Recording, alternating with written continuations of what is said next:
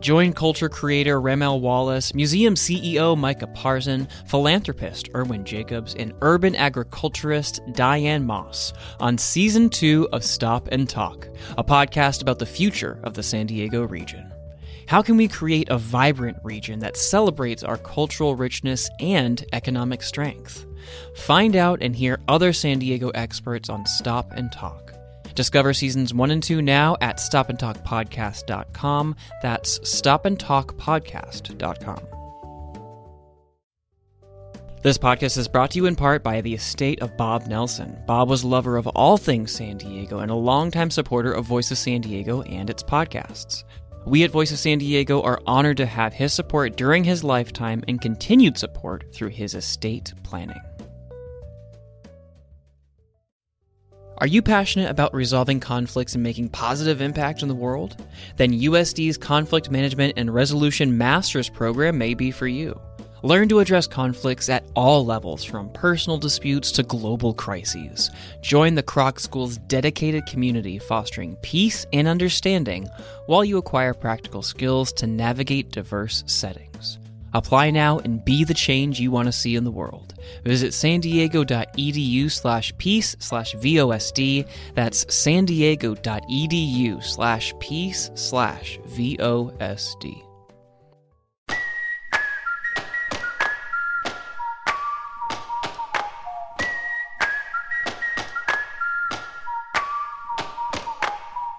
Welcome to the Voice of San Diego podcast in partnership with News Radio 600 Kogo. I'm Andrea Lopez Villafana, managing editor at Voice of San Diego.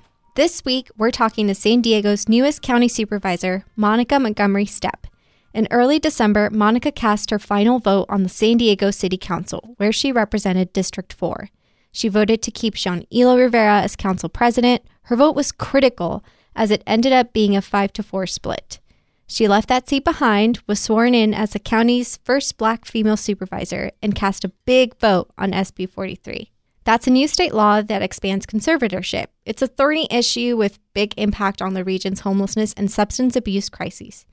So I got her in the studio to talk about those big votes, her time in the city council, and what she wants to do as supervisor. Here's me and Supervisor Monica Montgomery Steppe.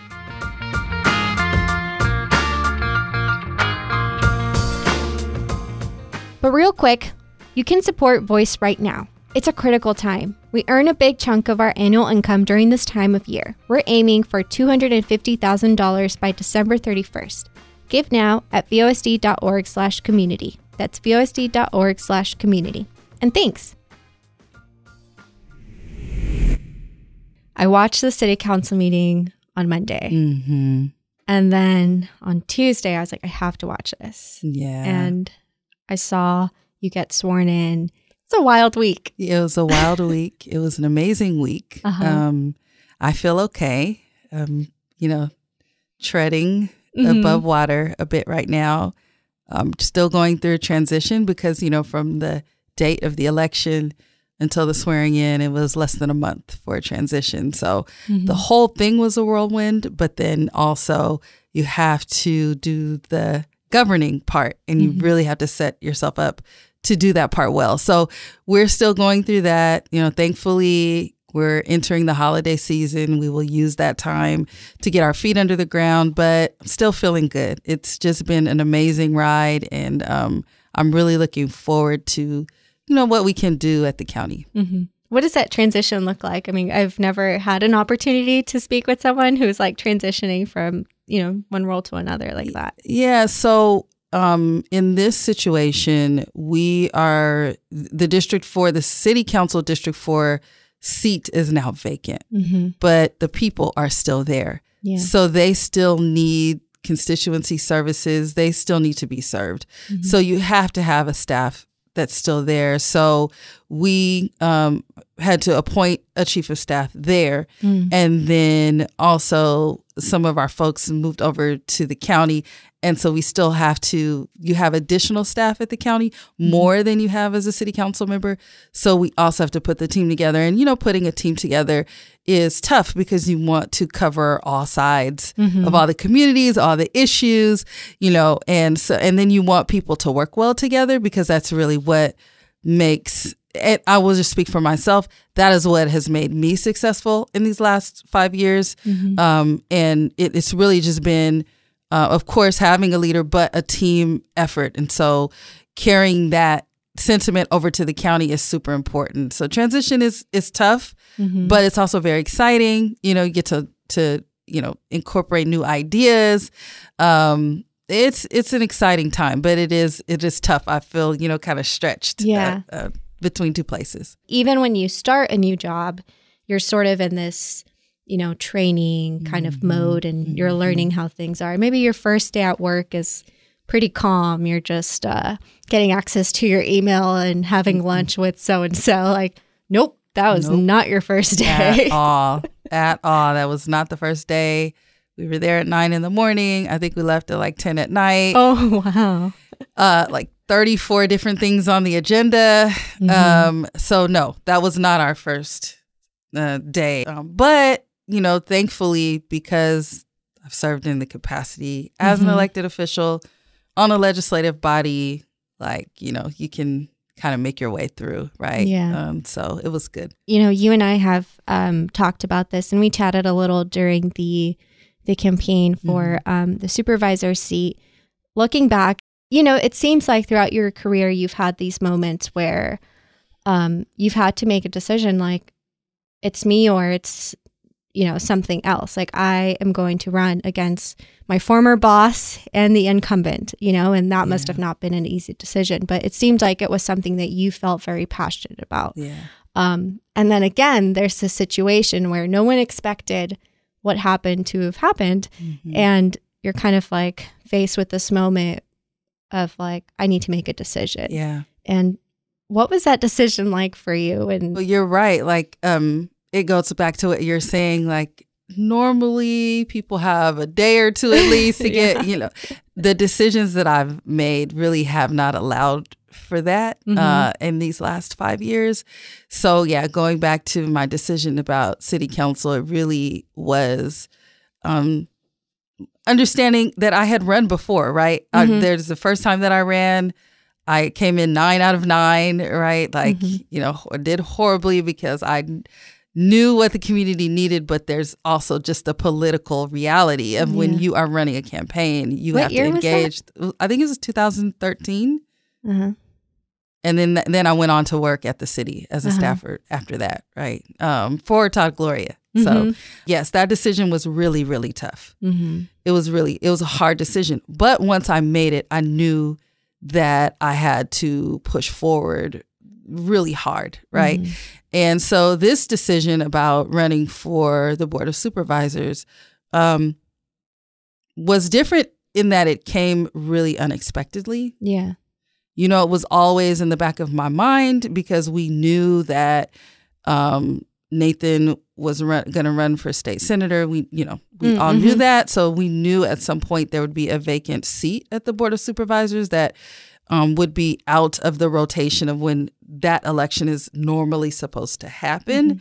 I forgot about that, actually. Yes. No. So, yes. So that was a thing, right? It was eclipsed. But even then, I didn't know if that's the path that I wanted to take. Yeah. But when things happened so abruptly with this seat and that it was suddenly vacated, I had to really start thinking about some of the things that I worked on at the city and how I had faced quite a few barriers because I was really trying to build an infrastructure for social services because I understood that our work and the communities, a lot of the communities that we served really needed more than what we had the infrastructure to give them at the city. So as I was walking through that process and also like just hearing from community members a lot and then thinking about the service that I had already given, to the region, I decided to do it. I decided to do it at that point. So the decision was a tough one because, of course, now we have a vacant seat in the city council district.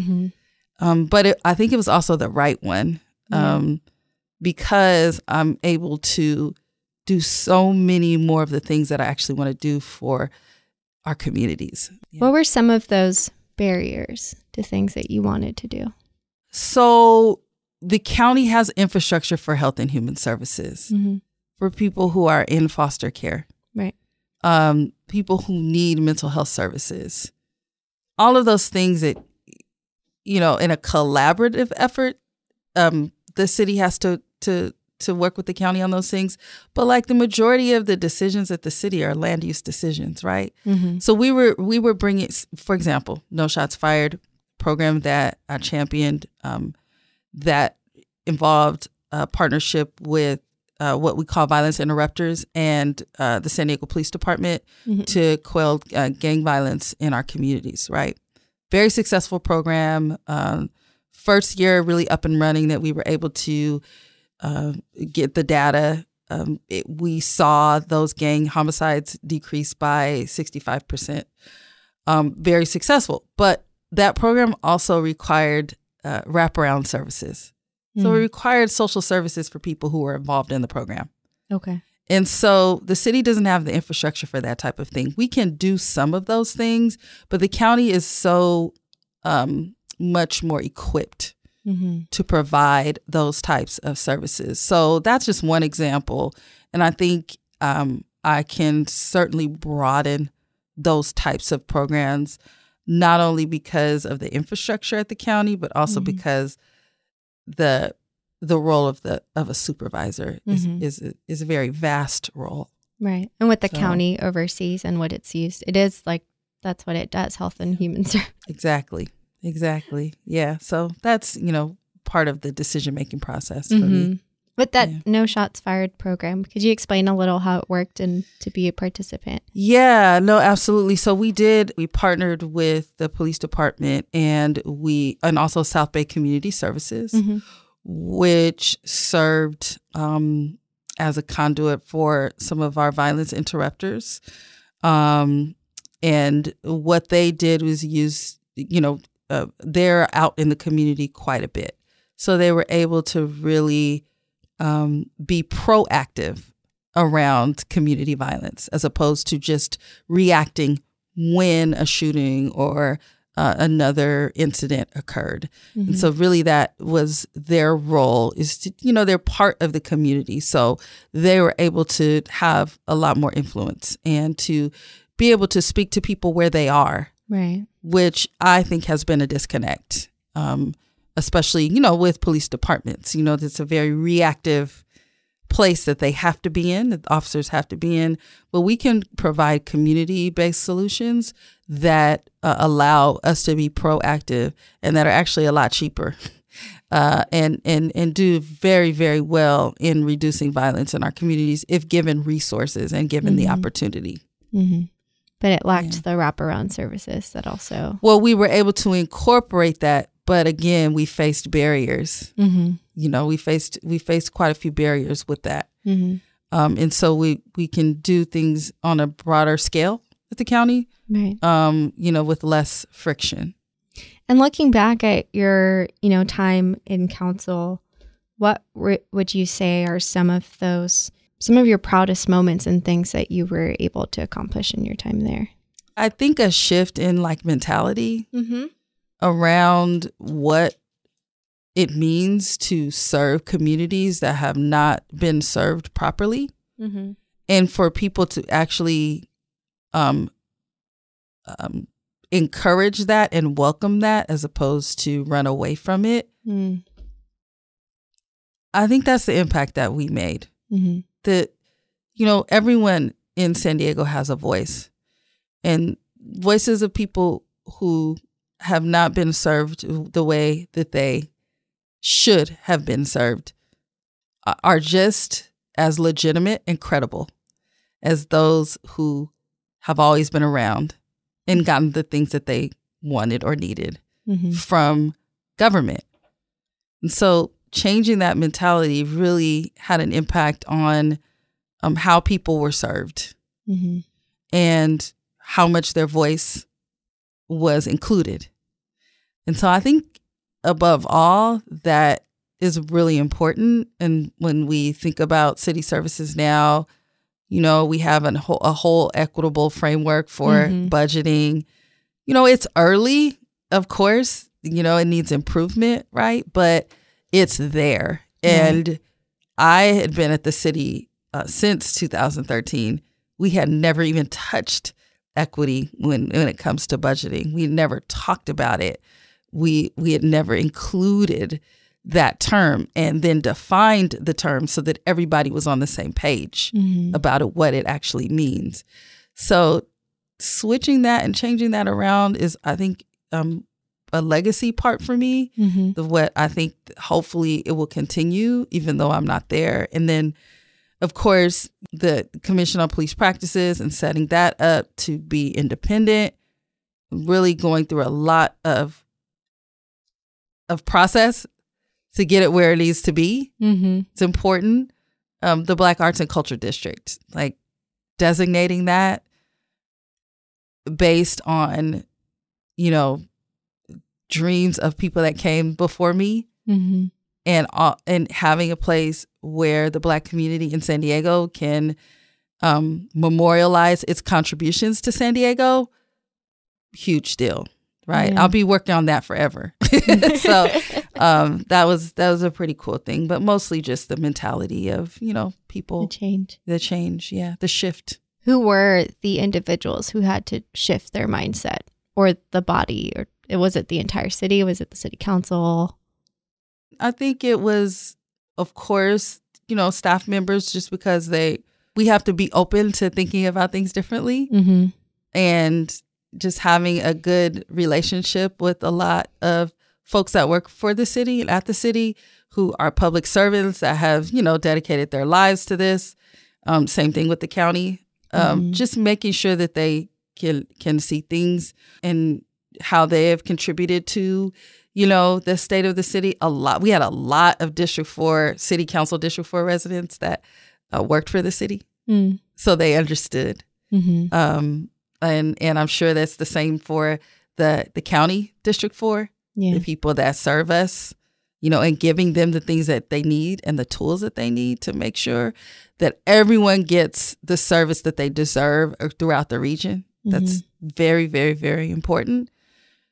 But, there's a bureaucracy, and there are also people that have controlled San Diego, outside of that government structure. We always pushed against that, and not always loudly, right? But we pushed against that. There's a shift that happened, especially after or during COVID.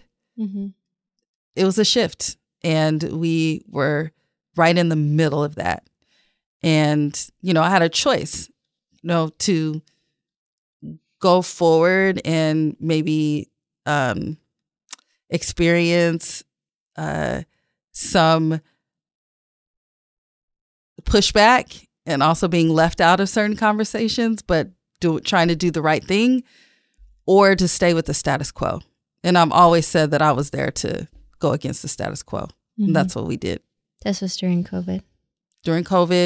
But, my race, for my first race for city council, is going against the status quo. That's what I've always done. But during COVID, the decision to continue that, to push people to think differently. That's just, what I was there for. Yeah. It's not easy. No. For sure. It's not. A lot of things working against that. So, yeah. Yeah.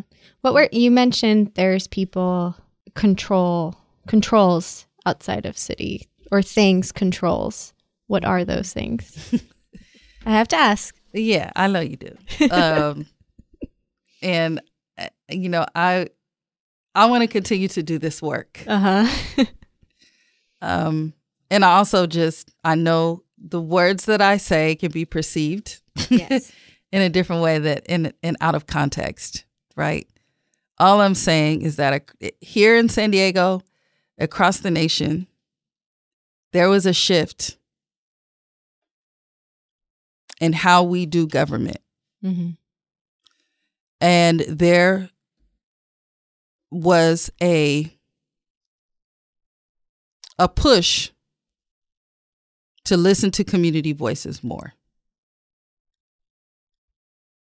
And I hope that I took up the challenge to bring more people into the fold. Mm-hmm. And that's, what my whole goal has been in entering elected office. As an outsider, right, listening and hearing that, I think naturally in our head sometimes, especially because I covered when I worked at the UT, when I worked as a community reporter, and I covered, I technically was supposed to cover all the neighborhoods in the city of San Diego, but I made a point to cover specific districts because I had seen the coverage that was done of those areas and neighborhoods. And I thought there was more to them because I lived in some of them. But, talking to residents and the reality of what life is like in certain communities, not having sidewalks, not having streetlights, having really dangerous roads and like really struggling to just get one frickin' stop sign. It is just, it's almost unbelievable, but not to hear that, equity or that these conversations weren't already happening. But it makes sense. I mean, I guess that's the world we live in. Well, at least it's brought up to the surface now. Yeah. Voices of people who have been underserved count just as much as every other voice. And those quality of life issues that a lot of people in San Diego take for granted are lacking in some of our neighborhoods. Yeah. And so we continue to bring that up and put a spotlight on it, because I think that's how we should judge ourselves. If not everyone has access to, roads, stop signs, whatever it is, the simplest of things, then what are we doing really? And on the county side, if not everyone has access to the care that they need, if we're looking at our jails and the travesty and everything that's happening within them, that's, I think, how we need to be motivated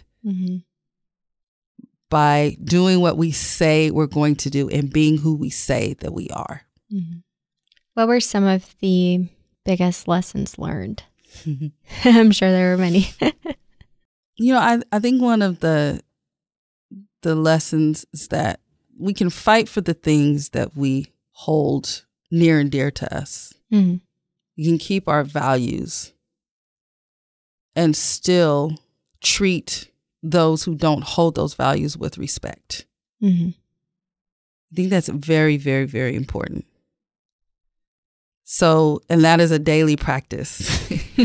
I think for me, being an elected official, another thing for me is just being intentional about what those values are every single day. Because I did communicate with a lot of people that thought differently than me. And it's important to hold to your own values. And only you can do that. Like no one else can do that for you. Yeah. So that's super, super important and not as easy as it sounds. So I do want to get, obviously I want to talk about the things that you're looking forward to in your supervisor role. Yeah. And, obviously you had a very big first day, but I want to go back to your last day. That was a big vote. City council was voting on the council president role. And you stayed there for that vote. Why was it important for you to be a part of that vote? I mean, I wanted to be there till the very last day I could from my community. Again, this was an abrupt transition. Yeah. And so there is a lot of angst in the city council district, about what's going to happen. And so I wanted to make sure that, of course, it's the way that the city lays it out, that the council president will, have to oversee the vacant seat. And that relationship is very, very important to ensure that for the time that the seat is vacant, that the residents of the city council district will be heard. Yeah. Oh, I didn't realize that. I didn't know that they did that. Yeah. Wow. I mean, we appoint certain positions within the office. There are people there to handle constituency services. The seat is vacant, so there is no vote from District 4. But there is a structure to where the council president has a responsibility now to the seat. So it was very important for, me to be there and have a say for the community in who that person is. And I was glad to do it. And it was kind of an ugly meeting. I did not expect that. Even there was even some name calling. I was called a minion, which that's the first time that's happened in my whole life. Wow. Yeah. But, I think it's the best thing for the city council district that I have now, and representing not in the same way. Right. I'm still representing that district, but I'm also representing, 500,000 other people. Other people. Yeah. And so I wanted to be there until the last day to make sure that representation was strong. Yeah, that meeting was, I had it on in the background and it stopped me. I was like, oh, it's that type of meeting. Okay, I'm going to listen. I'm going to really listen. And to me, I admit, I've never really, I'm going to mark on my calendar when they're going to vote for the next council president as a community reporter. Now in this role, I pay closer attention to the sorts of things. But is that usual where they, where a certain group of council members express discontent with the leadership, but they don't provide an alternative? Or did they? I don't remember that they did, but I thought that was strange. And I thought it was strange, but I wasn't sure if that was usual, that no other name is thrown out there. I'm trying to think back because there have been, contentious council presidency votes. Now, in the way that it played out, with the way that the discontent was expressed, I don't think I've quite ever experienced that. But, they folks said what they had to say. I said what I felt I needed to say. Yeah. Certainly don't want to rehash a bunch of that. But the vote went the way that it did. And, we'll see how the 4-4 goes over there. Yeah. I'm curious. I mean, tomorrow they've got a big, this will publish later, but, they've got a big vote coming up. And I'm just very curious how things will go. Yeah, it'll be interesting. Hopefully there are a lot of things that we all agreed on quite a bit. There are a lot of decisions that were 9-0 votes. So, hopefully I'm sure that they will still get the city's business done. Yeah. This is my last piece, and then we move on to supervisor. Okay. And you do what you want to do. Okay. But, there was a moment where you said something. Okay. That stuck with me. Oh, goodness.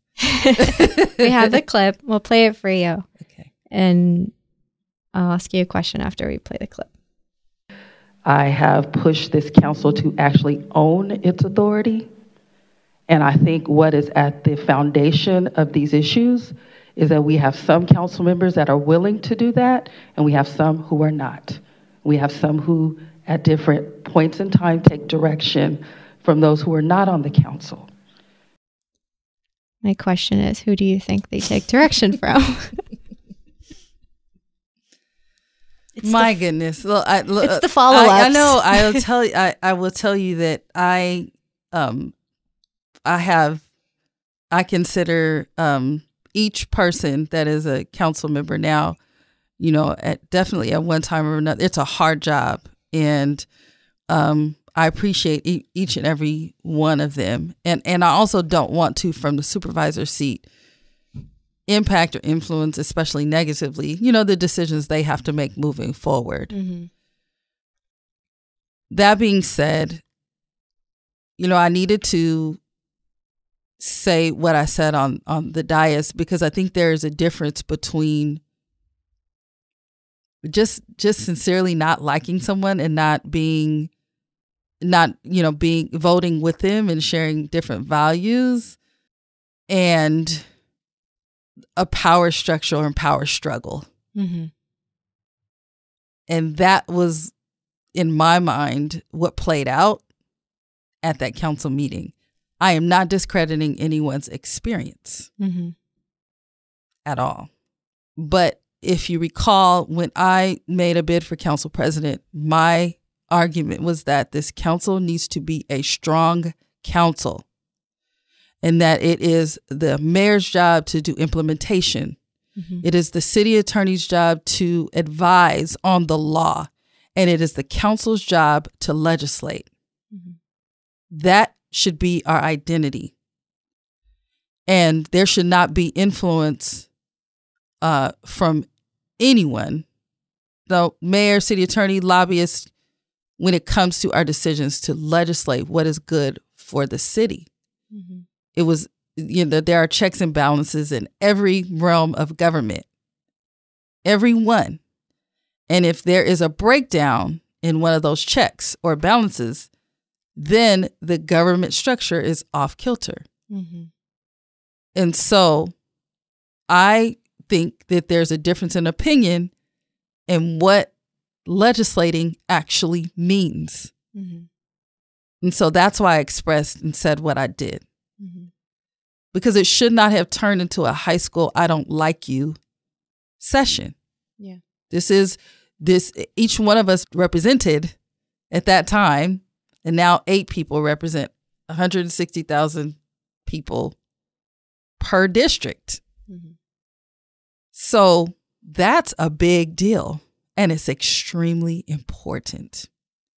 And as I said, there are some that are really willing to push and use that authority, and there's some that are not. And so I wanted to kind of level set, because it was getting, I think, off of the subject of what it was supposed to be. And again, everyone has a right to their own experience and to express that however they want to. Mm-hmm. It's never been my issue. But since day one, no matter who was the attorney, who was the city attorney, or who was the mayor, I have pushed for the council to take its place in that structure. And I did it until my last day. I did it until my last day as a council member, to urge the city council to take its place and to take its authority. And so now we can move on to the county. Yes. The county. We're going to do a quick break. Stay with us.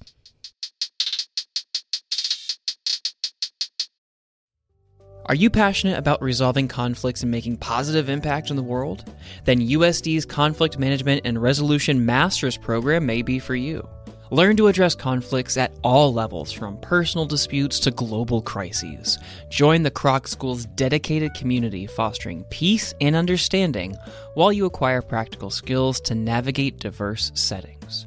Apply now and be the change you want to see in the world. Visit sandiego.edu/peace/VOSD. That's sandiego.edu/peace/VOSD. Join culture creator Remel Wallace, museum CEO Micah Parson, philanthropist Erwin Jacobs, and urban agriculturist Diane Moss on Season 2 of Stop and Talk, a podcast about the future of the San Diego region. How can we create a vibrant region that celebrates our cultural richness and economic strength?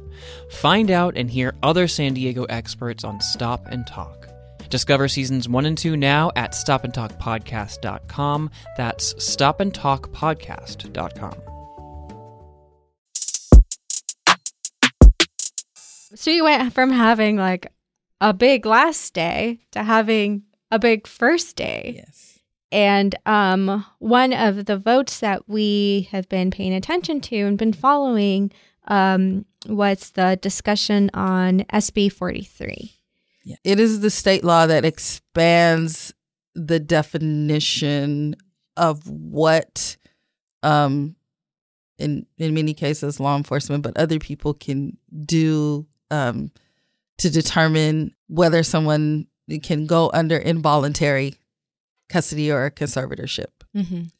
So it expands that to include substance abuse, I believe. And this act had not been expanded for about 50 years. Mm-hmm. And so the state is trying to really overhaul that system. Mm-hmm. And just, based on what we see in our communities, right, we can understand certainly why the state officials are, making these moves.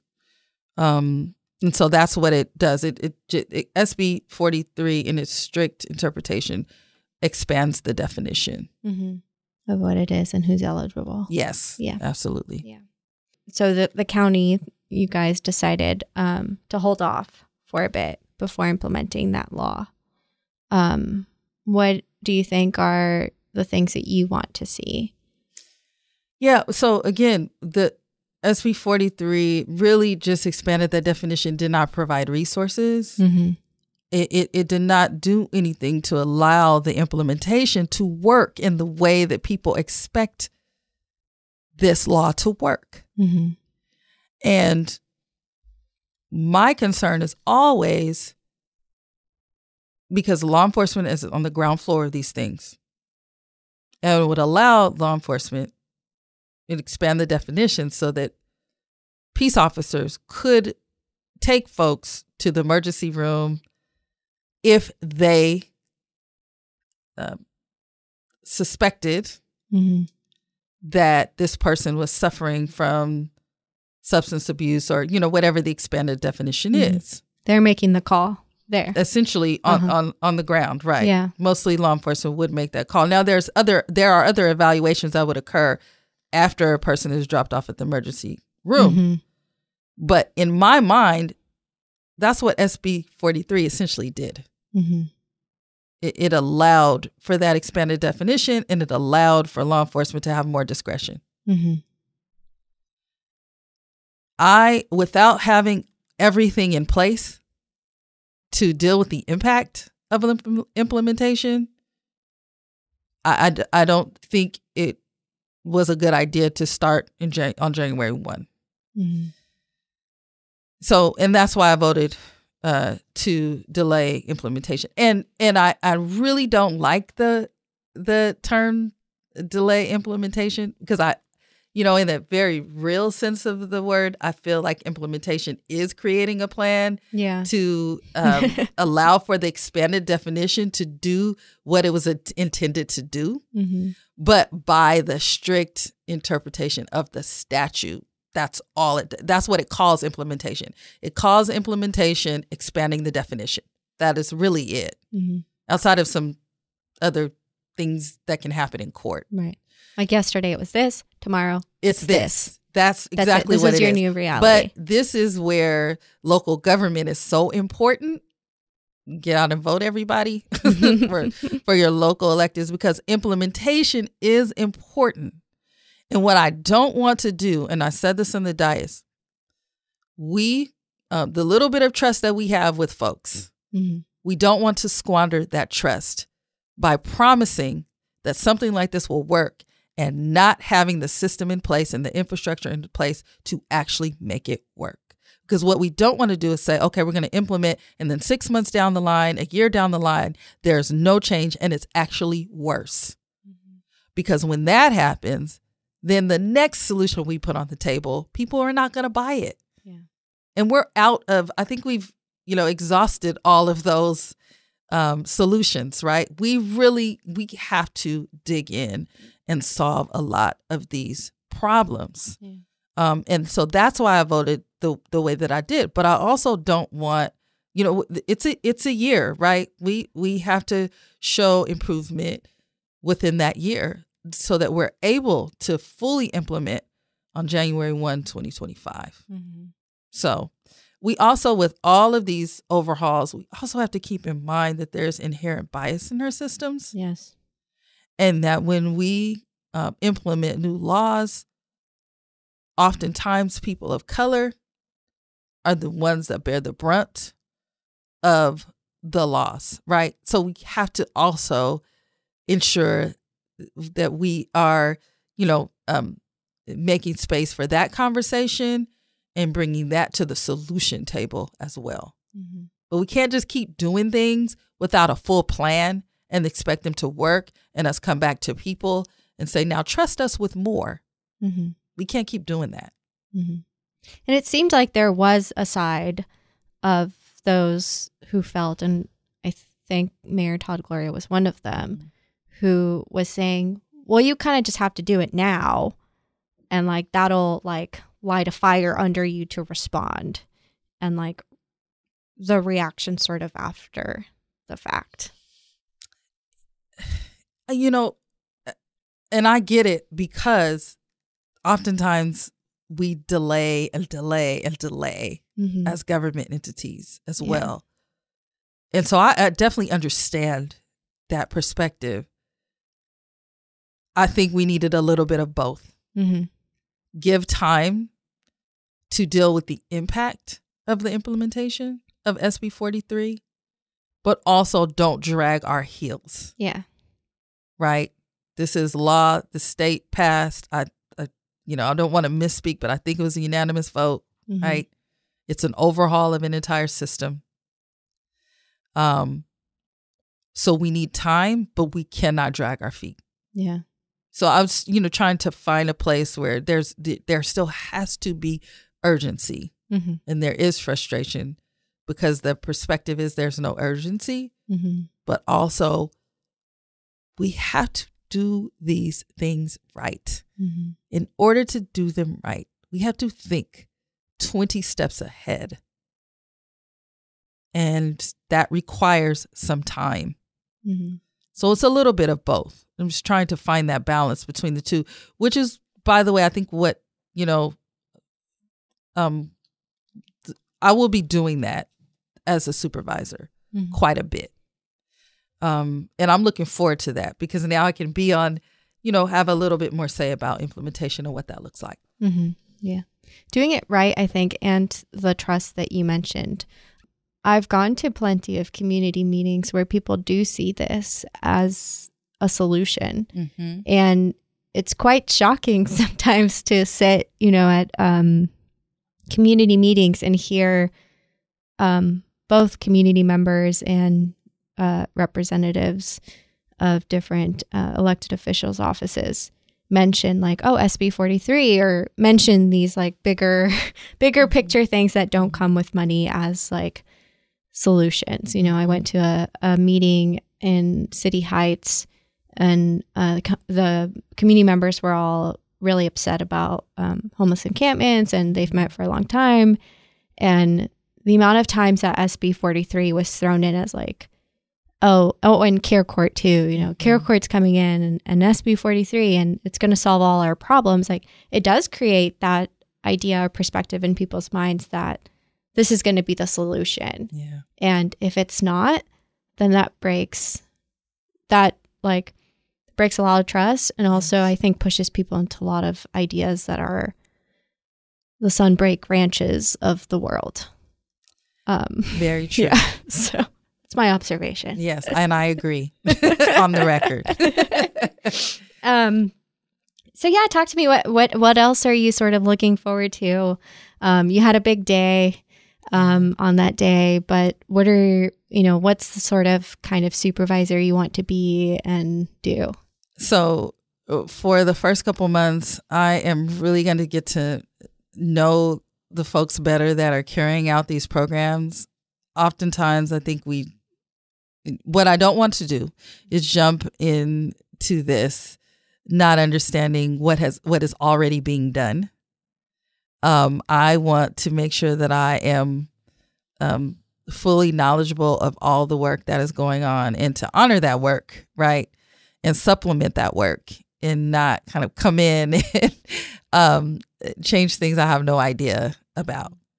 So I'm looking forward to, and I said this first 100 days, what are you going to do? I really need to do a sort of listening tour and when I say we need to dive deep, well, that's what we have to do. Mm-hmm. And that requires talking to people, and also including community partners, and getting a grasp of where the gaps are. So when the plan is created, so we will, address a plan specifically around housing, homelessness. I want to look into juvenile justice and foster care. There's so many things at the county that we can dive into, but that we'll have an entire range of ideas and an entire picture of the work. Mm-hmm. So I'm going to go in the way that I always have. I'm going to try to be as thoughtful as possible. I'm going to try to include as many voices as possible to craft real solutions that then I can now see until the very, see through until the very end, mm-hmm. which as a council member, I really did not have that luxury. Mm-hmm. So I certainly want to take advantage of that and do work on the front end, mm-hmm. so that the solutions we put on the table and begin to implement, we give them a fighting chance to work. Right. So going in, and I talked about it, my pillars of governance really didn't change. It's just the infrastructure has changed, access to more services and resources for people. Mm-hmm. And I'm really looking forward to that. I'm looking forward to being able to have a thoughtful process through these issues, and continuing to bring community to the table, because the solutions that so far that I've brought to the table have all been influenced by community members who are out every day. But there's also a piece of bureaucracy that, that expertise has to come to the table as well. So I think it'll be not fun, but it will be good. It is time to examine our systems and to change them from the inside out, so that long term we are operating from a solutions-based mindset, and not just, what's the next best thing that I can kind of hop on, mm-hmm. To get some attention. I'm not going to be doing that. Was there anything you want to speak to that I didn't get to? There's an important race coming up for my vacant seat. Yes. So I just want to put people on notice for that. Have you made an endorsement officially? A lot of official things are happening this week, but my chief of staff is running, fully supporting him, Henry Foster. And so, as we're both third generation San Diegans, grew up in the district. So it's going to be an interesting race, but fully supportive of Henry and what he can carry on in this transition in the office, and just provide the community with the confidence of that continuity of leadership. So excited about it. It'll be an interesting race. I mean, there's 5 candidates that we know so far. Yeah, that full papers. Yeah. Yes, and one of them is with the mayor's office. Mm-hmm. Do you think that race will come up to that interesting dynamic we talked about earlier of the individuals who are willing to take authority and the individuals who are not? That's how I see it. I don't know. Yeah. I'm supporting Henry Foster is very strong. Mm-hmm. District 4 in the city has always had a strong voice. And if the voice of District 4 is strong, then the voice of the council is strong. Mm-hmm. So I know that to be true from, being in these last 5 years and being in partnership with him in running the district, understanding the city, and understanding, the challenging constantly. It just has to happen, right? It just has to, even when it's uncomfortable. Mm-hmm. That challenge has to be there so that everyone gets what they deserve. And, I think that he's the person that can do that. Mm-hmm. So we shall see how it turns out. Well, that was Supervisor Monica Montgomery Steppe. Thank you for joining us. I appreciate you taking the time. Always appreciate you. Thanks so much for having me. Thanks for listening to the Voice of San Diego podcast, the most popular public affairs podcast in San Diego. Join the Voice community today at vosd.org/community. Any gift you make has a big impact on our organization and helps us continue to make this podcast, our newsletters, our events, and all the local coverage you value from Voice of San Diego. Again, that's vosd.org/community. I'm Andrea Lopez Villafana, managing editor at Voice of San Diego. Nate John is our producer. Thanks for listening. We'll talk to you next week.